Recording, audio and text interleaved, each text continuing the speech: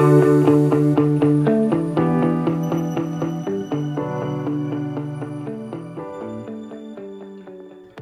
to The Exit Strategy with myself, Natalie Holloway. This podcast has been designed to explore the transition process from military to civilian.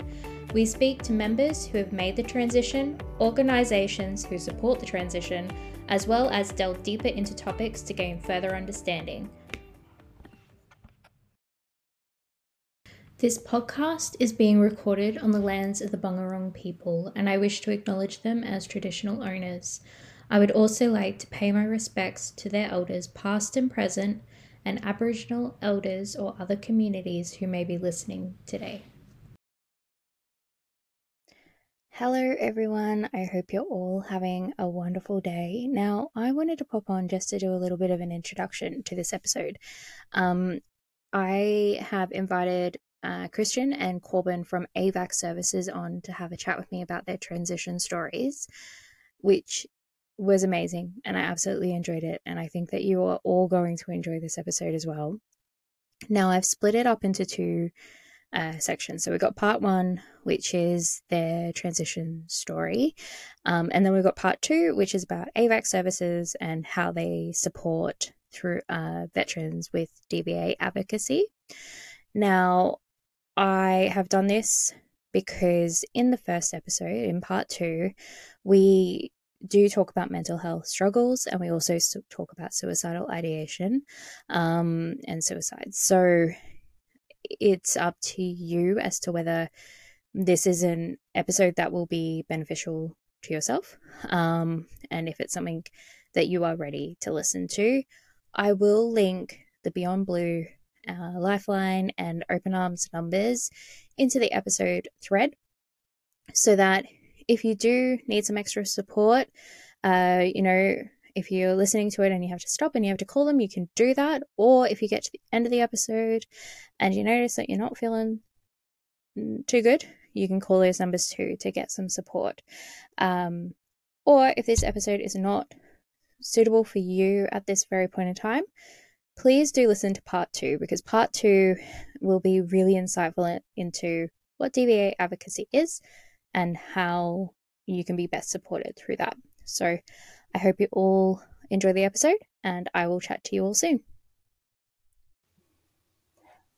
Alrighty, so I have Kristian and Corbin from AVAC Services with us today, and we're going to have a chat about their transition stories, and then also what the organisation that they run and how they can help people transitioning out of defence.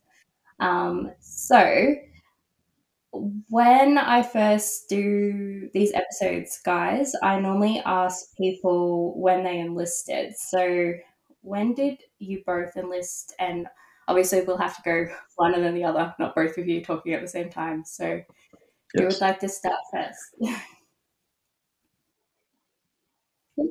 I don't mind. Yeah. I'll go for it. Yeah. So look, I enlisted in 2000 end of 2013. Yeah, also beginning of 14 there. And why?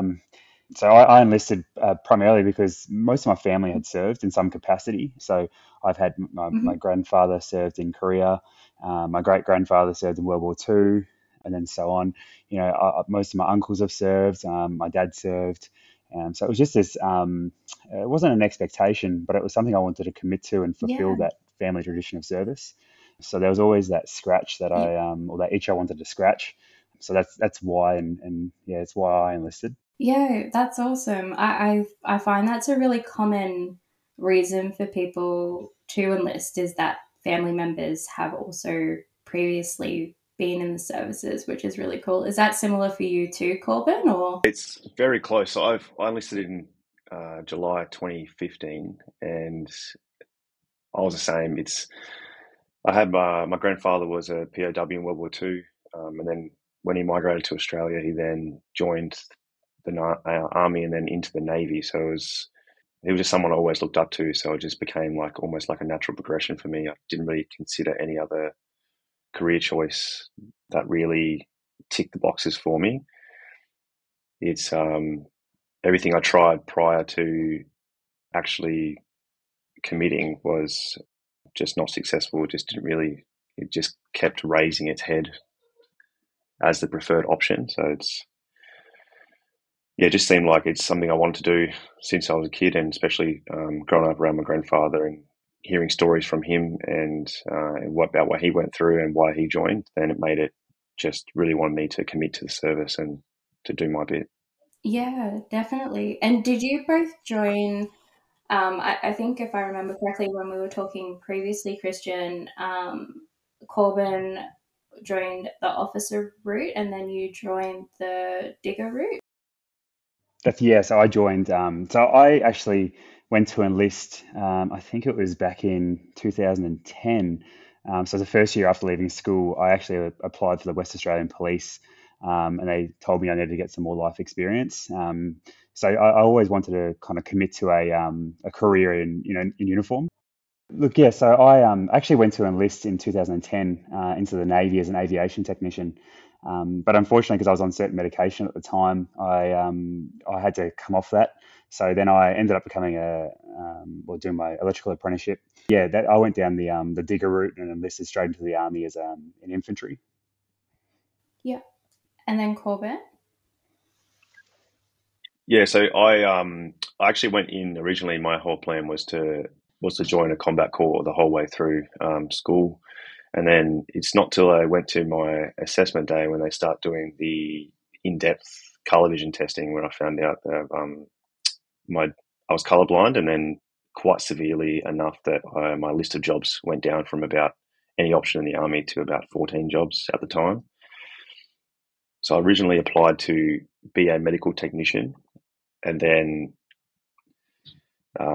passed the test, the aptitude test to score high enough to get entry to RMC, and then got swayed into that path with the option of still going into medical corps. Yes, I went through the college due to injury. What normally takes 18 months took me 24. But yeah, still one of the best things I've ever done was getting through that place and graduating and then going out to a unit. But yeah, very different pathways. Yeah, definitely. And how did I guess that will be a question that I'll ask a bit later, is how you guys came to meet. But with your different pathways, what are some highlights for you both during your time in defence? Maybe we'll start with Kristian first. Yeah, I think the biggest highlights of my time in defence were probably the people I met and the experiences that we kind of endured together. So yeah, I look back and all of the things that at the time seemed, quite challenging, and you probably didn't make the most of at the time those opportunities. I kind of look back at and I'm very glad we kind of experienced those things. From things like sleep deprivation, and just being outfield and that camaraderie that's kind of bred through training. That's one thing I absolutely loved, and to be honest, the thing that I really enjoyed the most was honestly, and it sounds maybe a little bit cliche, but waking up in the morning, putting that uniform on, and putting that Australian patch on your shoulder. There's just something that there's something about that I don't think you can get in most of the workplaces. I think maybe emergency services and first responders, those type of workplaces, you will a little bit similar, but I think there's that pride of putting on that Australian that flag. Yeah, so I think that's one of the things I really enjoyed the most about my time in defence, and just being able to because defence, the things you do are difficult and they're tough and they really do test you. But the reality is, if you look to the side, everyone else is going through the same. And I think that that breeds this very close knit kind of community in defence. And that's one of the things I do miss as well, because it is very, very hard to find other workplaces that are so cohesive, and yet understanding as well. Yeah, definitely. I can I understand what you're saying, because from being a military spouse, watching the relationships that my husband has within defence is very different to the relationships that I have formed from a civvy route. Yes, 100%. And it's so different. And then like my civvy friendships are very different to the defense relationships that we form, where it's more like family for the defense, and then the civvy is not quite as family. Yeah, I agree. Yeah, I feel like I could almost trust most of the people I served with, as a brother or a sister. I feel like you could trust them with everything you have, and you know that they would do the right thing. Whereas I didn't feel the same kind of relationships were formed in civvy land. I previously worked as a Sparky, and yes, it was cohesive, but it wasn't as cohesive. You didn't have that brotherly bond. Yeah, and I think it's like what you were talking about, when you're in the trenches together and you're going through hard times, that's where really strong relationships are formed. And even for me, with the couple of really close friends that I do have, we went through some really, really tricky times in civilian land, and that's how our bond has formed. So when you're in with a whole group of people, you really do get that really big cohesive bunch of people around you that really understand what you're going through. What about yourself, Corbin? What are some of the highlights for your time while you were serving? Yeah, it kind of very similar to Kristian's answer. The people and the uniform, that prior to putting the uniform on, which like a lot of people in civilian world will complain about having to wear a uniform, because it's not the done thing. But when you're putting on a uniform that represents your country, and that you are saying, I am prepared to do whatever is necessary to defend the nation's interests, by putting that uniform every day, knowing that you can be called to do your job, it's just there's a real sense of pride and attachment to service through that. And then I think it's like, besides the relationships and the people, I won't go into too much depth with that because Kristian's already covered it, but I really enjoyed the methodicalness and the structure of defence, and especially the army. It's very regimented in how it does things, but that's got a purpose, and that's one thing I found from transition, is that's very applicable to a non-service life, and that routine has really probably been the saving grace through transition as well. Met some great people, serviced some great people, internationals as well as Australians. Just the relationships and the quality of the individuals and the teams there, second to none. You just can't. I'm yet to find that outside of service, that everyone focused towards the same goal with the same tenacity. Yeah, definitely. And I guess for both of you guys, with the organization that you have formed, I'm guessing that gives you that sense of purpose and that sense of direction that you had within defense, but now outside, because you both have that similar mindset, maybe? Yeah, 100%. Yeah, I 100% agree. Yep. Yeah. And I think it's definitely like what you said, Corbin, that structure and that routine within defense is something that's really hard to find outside unless you're willing to create that for yourself, I find.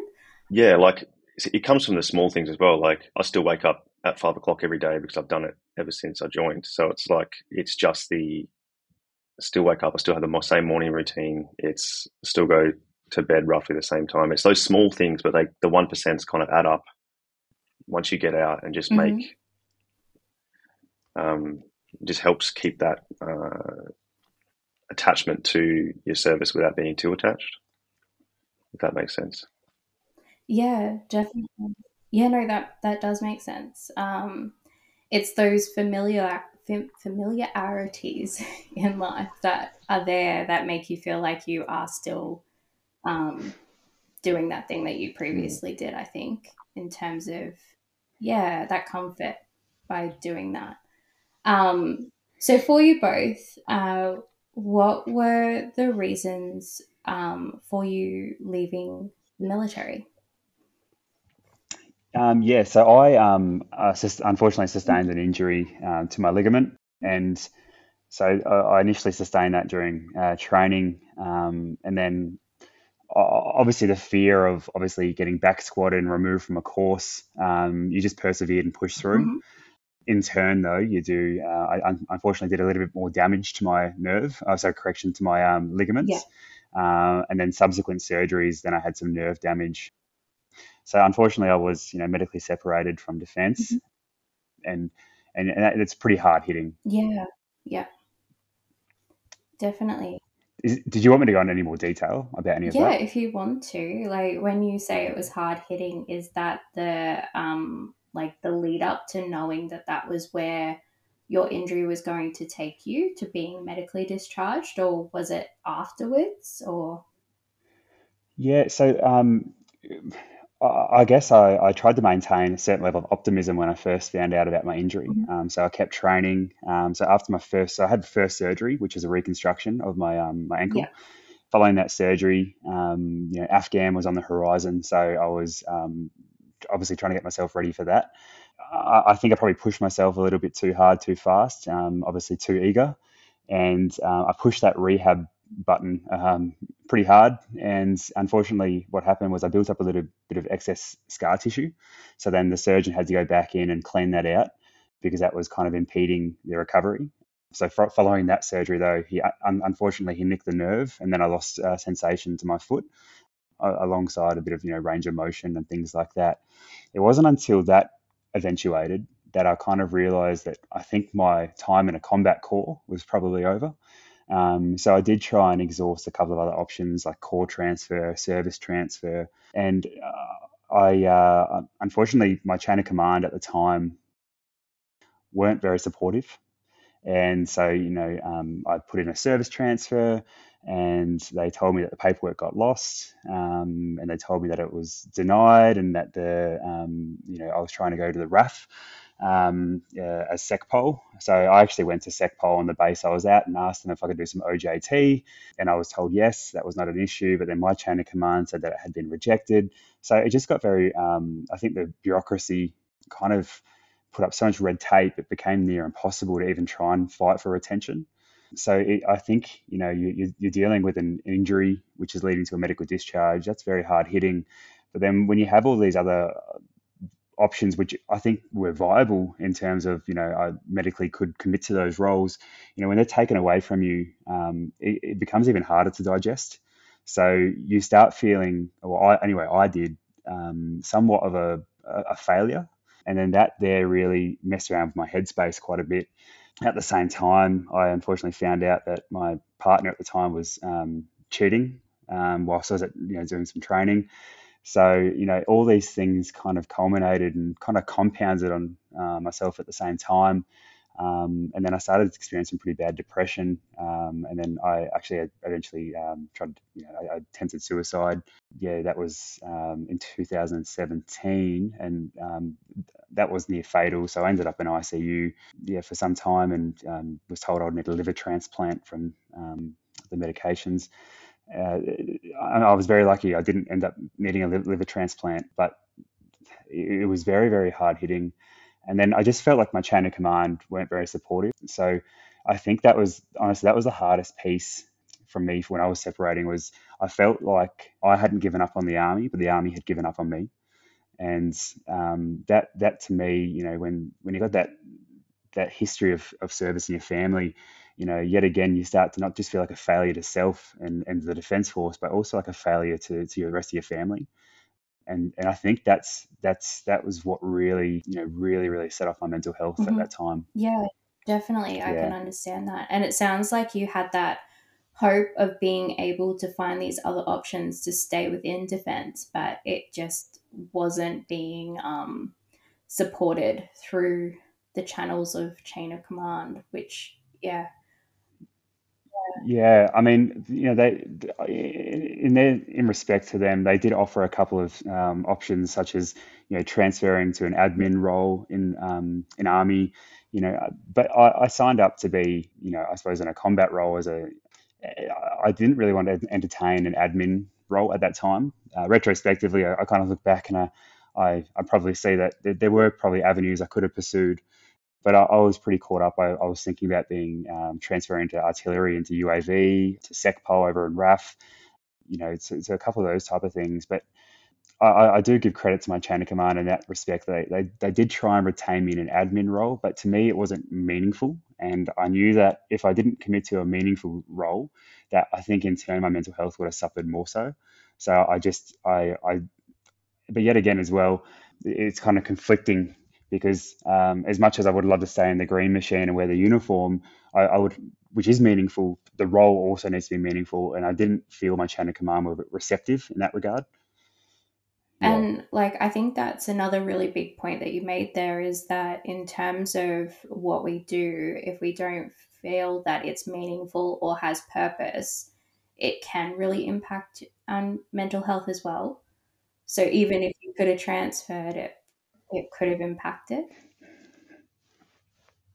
Definitely. And, the one thing that Chain of Command did, because I was trying to transfer over to RAF and to SecPol, so they put me into an RP position at the battalion I was at, which for anyone who knows what RPs do, you're not thought of in any high regard. And, I was a little bit gung-ho. I didn't really understand what the RP position was, being relatively new into the unit. And I took it, and but unfortunately, yet again, that pushed, kind of separated me, or kept me isolated me from my friends, because yet again, it's a position that not many people respect. So again, that drove me further away from my support group, being my friendship with my mates, and kind of pushed me in a bit of a corner as well. So I was, it was meaningful at the beginning, but then I think it was probably very premature in my career to put me in such a position. So yet again, I think they had the right intent, but I just don't think they executed it correctly. Thank you so much for opening up about all of that too. It's, it can be hard to rehash all of the past information, especially when it comes to our mental health and where we're at certain points. Oh, definitely. I give myself credit that, it was hard work to kind of commit to treatment and get better. But in turn, I look back and I wouldn't change a thing that I've been through, because it's made me who I am today. And I can now sit comfortably talking about these type of themes about suicide and mental health, and know that I can actually understand what people go through.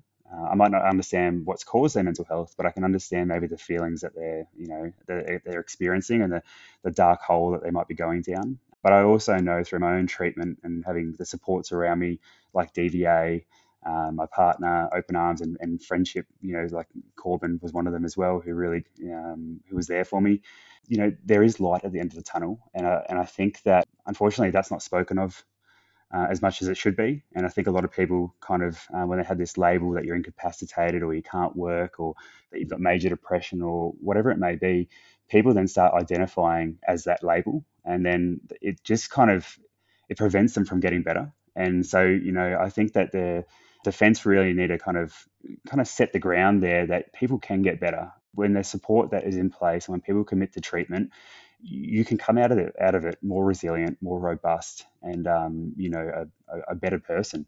So I think that's one thing I wish that defence would take up, is that you can rephrase or reshape the mindset around mental health, and know that it actually can be a resilience building tool, more so than anything else. Yeah, definitely. And through treatment and stuff like that, you learn the skills and the strategies that you didn't have beforehand. And you learn more stuff about yourself and why you have responded the way that you have as well. Like, what's the causes and the triggers for the thought patterns, which you don't, and you don't, very much like so. Most people, some people do navigate this themselves, but most people need that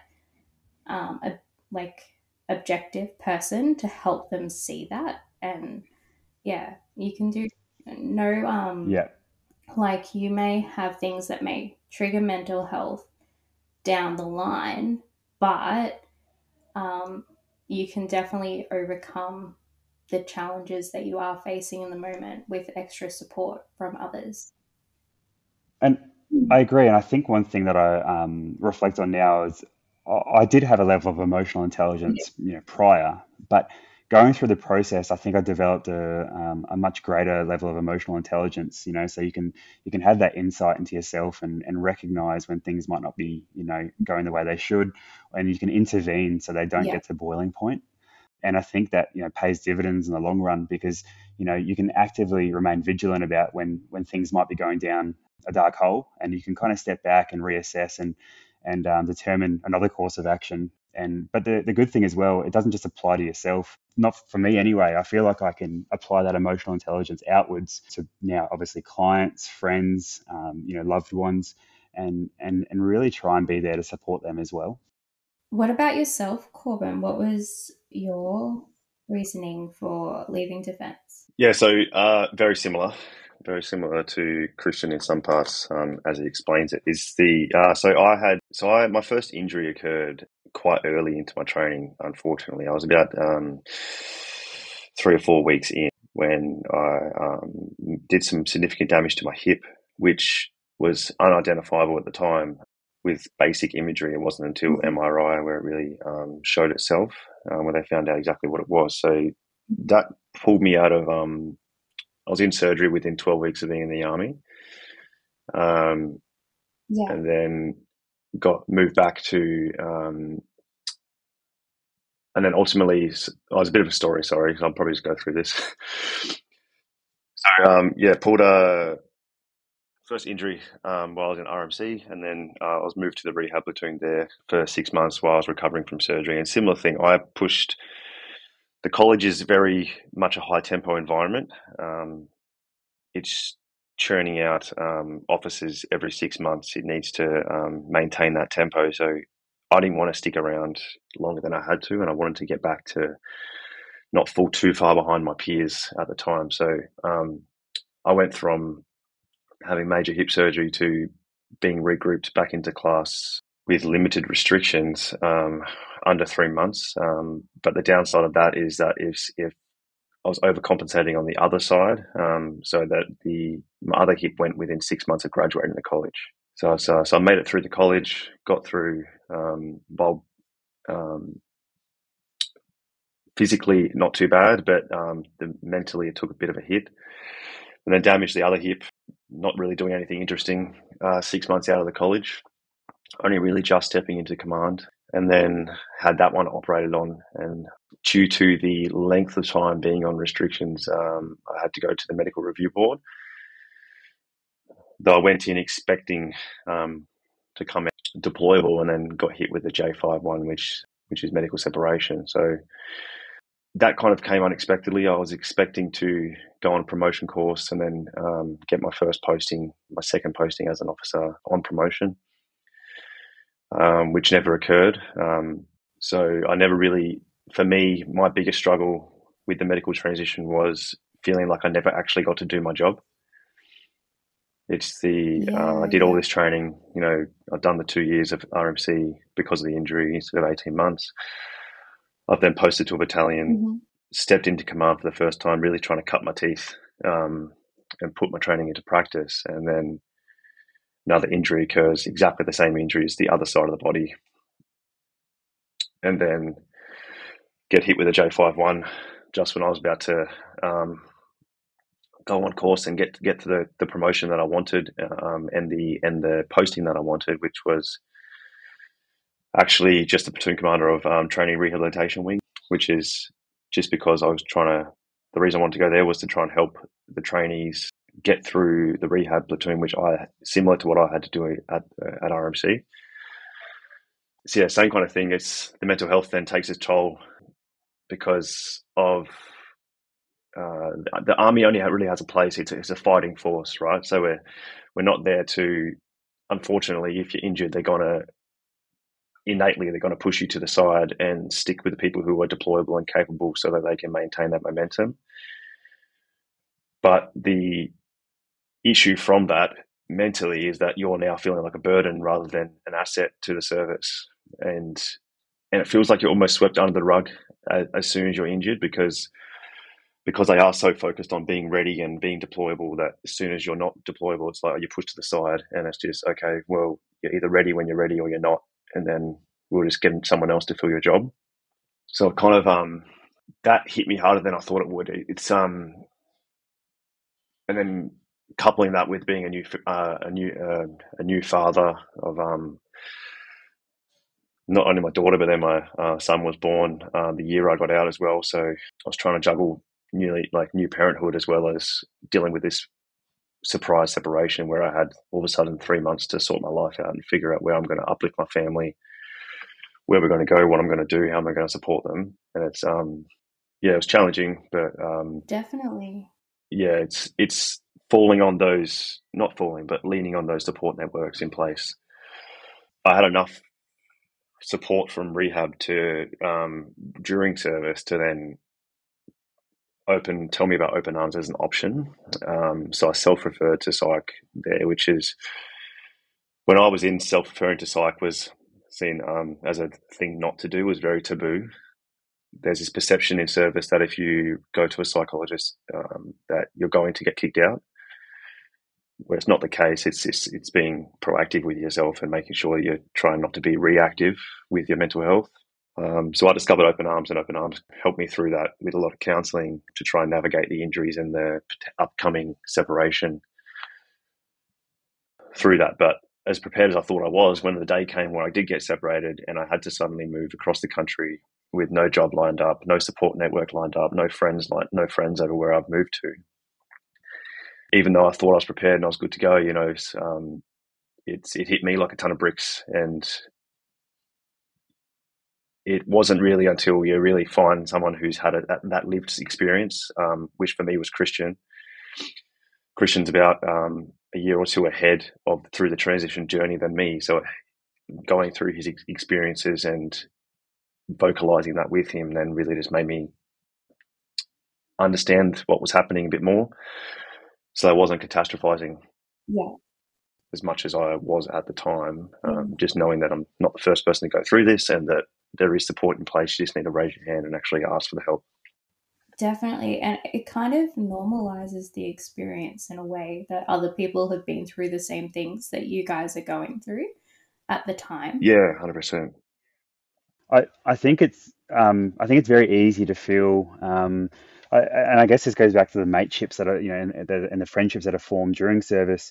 When you get on that medical discharge train, you start to feel like you're riding it solo. So you start to feel like you're going on an individual kind of course away from the whole collective team. But you don't realize that on that train, on that discharge train, there's actually a lot more people. Like Corbin, he was, probably on a couple carriages behind me. But you start to feel like you're isolated from everyone.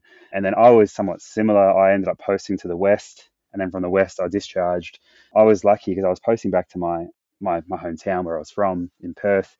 But also, the friendships that we form in defence really kind of, to me, they really define what friendship actually is. And so I lost touch with a lot of my civilian friends because I didn't feel like the bonds were as tight. And I somewhat felt like I not that I couldn't trust them, but I couldn't trust them to the same level as I could trust my friends in service.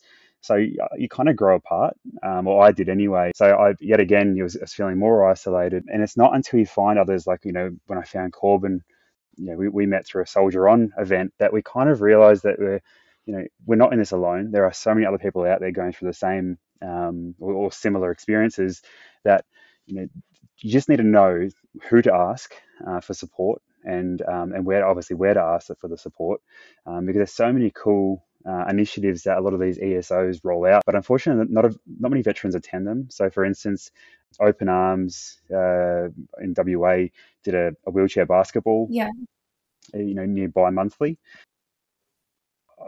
The first one they did, I was literally the only veteran there, besides the peers that were veterans as well. So it's quite sad to think that all this money, time and effort goes into setting these things up for veterans, but no one attends. And I think that actually compounds and everyone feeling isolated, because I understand a lot of people, want to attend, that's their intent, but unfortunately the anxiety and the overwhelm starts to kick in, and it becomes a barrier to attending these types of kind of events. And again, it makes people who attend feel isolated because there's no other veterans there, or there's limited veterans, and it makes the people at home feel isolated as well, because they stayed at home and kind of yet again feel alienated from the rest of the veteran community. Definitely. And I know that sometimes I get the feedback that only the older veterans go there, and that there's no young veterans, which then makes the younger discharged vets feel isolated too, that they're not meeting like-aged peers, which can be tricky. Yeah, that was a big thing for me as well. It took me a long time probably about 12 to 18 months post-discharge to really actually get in touch with Soldier On, because I knew that I joined the Facebook page to see that events are coming up, just to keep my finger on the pulse, and then but actually taking that step to go to one of the events took me a while, and for me that came back to that feeling of not feeling like I actually did my job in the army. So I felt like I almost wasn't worthy to go to these events. Yeah.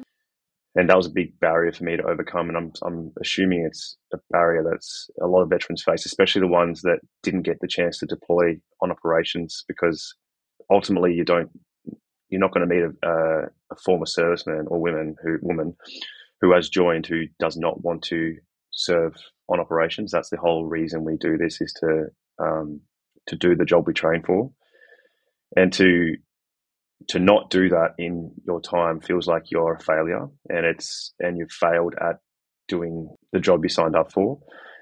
So you almost feel like you're not worthy to attend those events. But in reality, it's taking the step to even sign them on the dotted line and to put that uniform on still makes you worthy to call yourself a veteran and to go to those events, because yes, things might have gotten in the way of you going, but you were there, you were willing, you were training, you rocked up every day, you did the job, you were ready to go, but unfortunately something got in the way, and that's not your fault that happened. So it's, once people get past that kind of barrier, it can open up a lot of opportunities for you that there are on offer. It can be a big one. And obviously there is other barriers such as mental health and stuff that will stop people from going to these events, but the support is there. You just need to put your hand up and actually go to it. And once people do that, they usually get pretty positive results. Yeah, and so I was going to add on to that. The way I've kind of conceptualized it is I felt like it was, it's like an AFL player only training and never actually getting game time. And I feel like, if an AFL player is then released from the team due to an injury, they struggle to, do they identify as an AFL player? They struggle to identify who they actually were and who they actually are. And I think that's kind of how, I also felt, and I think that's what Corbin was getting at there as well. And I think one of the other big things, people become very jaded through the medical discharge process because they feel like defence has given up on them, and it's very easy to feel like that. But they also, the chain of command sometimes become reactive through the process and start also dishing out, not punishment, but they don't become as forgiving as they once were. So people become, they like this distrust is bred. And then I think that then is taken with them out of service. So when ESOs roll out these initiatives, that they're also reluctant to attend these because they feel like that distrust kind of extends into the ESO community. And I think for a lot of younger veterans, I think 100% right. I think they do, typically a lot of these ESOs are somewhat run by your older cohort of veterans, and some have great contemporary initiatives, whilst others haven't really come to the table yet, and that they're emerging, but they're not quite there in terms of contemporary initiatives. And I think that then pushes veterans away as well. The younger cohort anyway, they feel that reluctance because they feel some of these events might just be tailored for your older cohort of veterans, or that, that identity piece, like I don't want to go to these when it's being run by a Vietnam veteran who served in Vietnam and I didn't even deploy. So I think a lot of people start to become overwhelmed by all these emotions, and then it just becomes too much and they just don't attend. Yeah, definitely. I 100% agree with everything that you have both just said there in terms of the struggles and stuff like that. But I think it's also really common for people to get injured in those very early stages of training and having to discharge really early as well, from what I've seen. As I'm sure you guys have seen that too. Yeah, and defence has got a real negative culture around injury. Well, it did when I was in it anyway, and probably yourself, Kristian, as well. There's a very big culture around, if you're injured, you're faking it. Mm-hmm. So it's like, that's the stigma that defence has, and that so no one wants to get injured, and when they do, you'll try hide it. And if you try hide it, and then you push through because you don't want to be seen as someone who's malingering or faking injury, so you push through, you push harder than you should, you decrease your rehabilitation time on purpose to make sure you can get back to being fighting fit, when in reality you need to take that time. But the expectation, because like defense as a whole is a very competitive environment and needs to be. It's a it's a fighting force. It's there to serve a purpose. It needs to be competitive and needs to be ready. So you can understand where it comes from, but the problem with that is that people are pushing through way too early, and then they're making injuries worse, or they're just overcompensating and then making new injuries through recovery, all because they're trying to fight against the stigma, and just ends up having negative results for everyone. Definitely. And I think it's not just the physical injuries that you can see that happening. It can also be the psychological part of it as well, where it just keeps getting pushed down to the point where it then escalates. Yeah, it becomes almost like just a ticking time bomb, just over time. Definitely. So for you both, what are some things that you wish you'd known through that discharge or through your transitioning process? Like if you were to recommend something to someone who's going through this process, what would that be? Yeah, I think one of the big things is be kind to yourself. I went into defense similar to Corbin, with kind of these expectations of myself and all these things I wanted to achieve. And because we didn't get to kind of fulfill some of those, you still had this kind of unrelenting motivation or dedication within you. So when you're transitioning out, just as rehab, pushed it too hard, too fast, wasn't kind to yourself. It also that extended for myself anyway out into the transition period where, it was get back to work. What am I going to do? I've got to redefine myself and find my identity now. And, I don't have a day left in me. I've got to do it today. And that's kind of, I had this unrelenting expectations of myself. But if I could go back, things are going to work out. Things are going to get better. It just takes time. These things do not happen overnight. It took 2 years of pretty intense psychotherapy to get me onto some, stable ground again. If I had known that back then, I think the process would have been a lot easier to digest, but I didn't. And the other thing as well, it's very easy to get caught up in that vicious cycle of thinking you're the only one going through this. Now, I didn't actively think that or consciously think that, but subconsciously, I really didn't have the insight to think that there's other people who are probably in a very similar position, similar age, going through not the exact same, but those similar feelings. It would have been really nice to kind of have that insight, but you're so caught up in all these emotions and this overwhelming kind of expectations of yourself that you kind of forget about reality a little bit. And you just start to feel more isolated. So I think if I could go back, the biggest thing I would is be very kind to yourself, because it's a process. But like any process, things will improve over time. Yeah, definitely. What about yourself, Corbin? Yeah, so there's two main things that I wish I knew earlier that didn't take me 2 years to figure out, and the two things are: one, regardless of your service,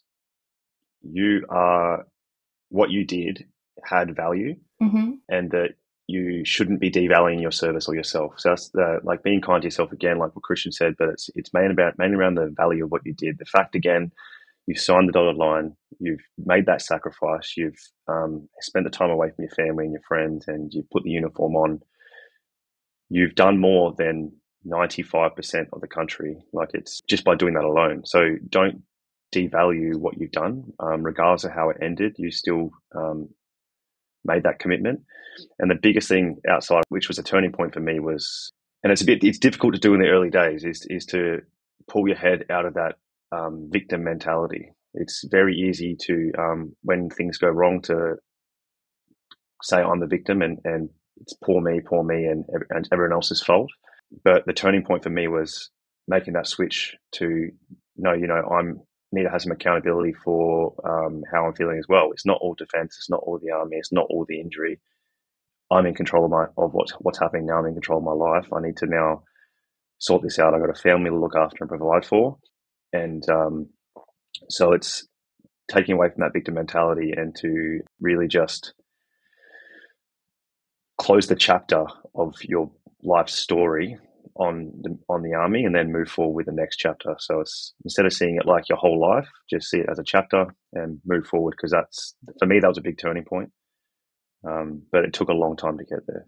Yeah, definitely. And I think what you're talking about there is those, like in my therapy sessions, I always talk about control, and what's in our control and what's outside of our control, and taking that step back and going, okay, is this something I can actually do anything about? And if not, what can I do something about in that moment? I think that's kind of what you're saying. Am I right with that, or no? Yeah, no, 100%. So it's, yeah, like you get kicked out, or you leave, and then you feel as if defense turns its back on you. So it might not be the case, but that's just the feeling. Like the day your discharge happens, it suddenly there's no contact. You're not allowed on base anymore. You're not allowed to, like, your friends continue with their careers because they have to, right? Like they got a job to do. They're busy. Everyone's busy. Yeah. You've moved either across the country, a different city, or away from people. You might be back with family or friends. You might not be. Mm-hmm. But it's, for me, I went down a pretty deep hole of like self-pity, and I kept having those ebbs and flows and relapses back into the dark holes. But then it's not until I started to view it more as a chapter, that it kind of pulled my head out of the sand and said, it's not the end of the world. It's not the end of my life. I got a part 2 to this story, and I still got to be the best father I can be for my kids, and the best example I can set for them. And if that is going to be me wallowing around moping the rest of my life, then what kind of example am I setting to them? Yeah. So it really became, what can I control? I can control my actions. I can control the way I think about things. I can control how I'm raising my kids. I can't control that I had the injuries. I can't control that I got discharged from the army. So let's just focus now on what I can do and use the support and networks that are there to do the best job I can. Yeah, 100%. I love the way that you framed that, and I think that will be really helpful for people to hear it put that way. Yeah. Thank you all for listening to part 1. Part 2 will come out next week. Now, I just wanted to quickly pop on and let you all know that I have started up a email subscription section, I guess. I've put the link in the show notes. It's just so that I can share with you all resources that I am developing. There is a transition checklist that will be coming out soon, and those that have subscribed to that mailing list will get a copy of it. So if you are interested in that, or interested in any other potential free resources that I develop, or information about any courses that may be coming up that I am running, I would really think it would be beneficial for you all to just pop over, sign up to the mailing list. It won't be spamming. I don't want to do that to you all, but I will share, information additional to the podcasts and stuff like that over there. So go ahead, click the link, and I will chat to you all soon, and I hope you all tune in for part 2 next week.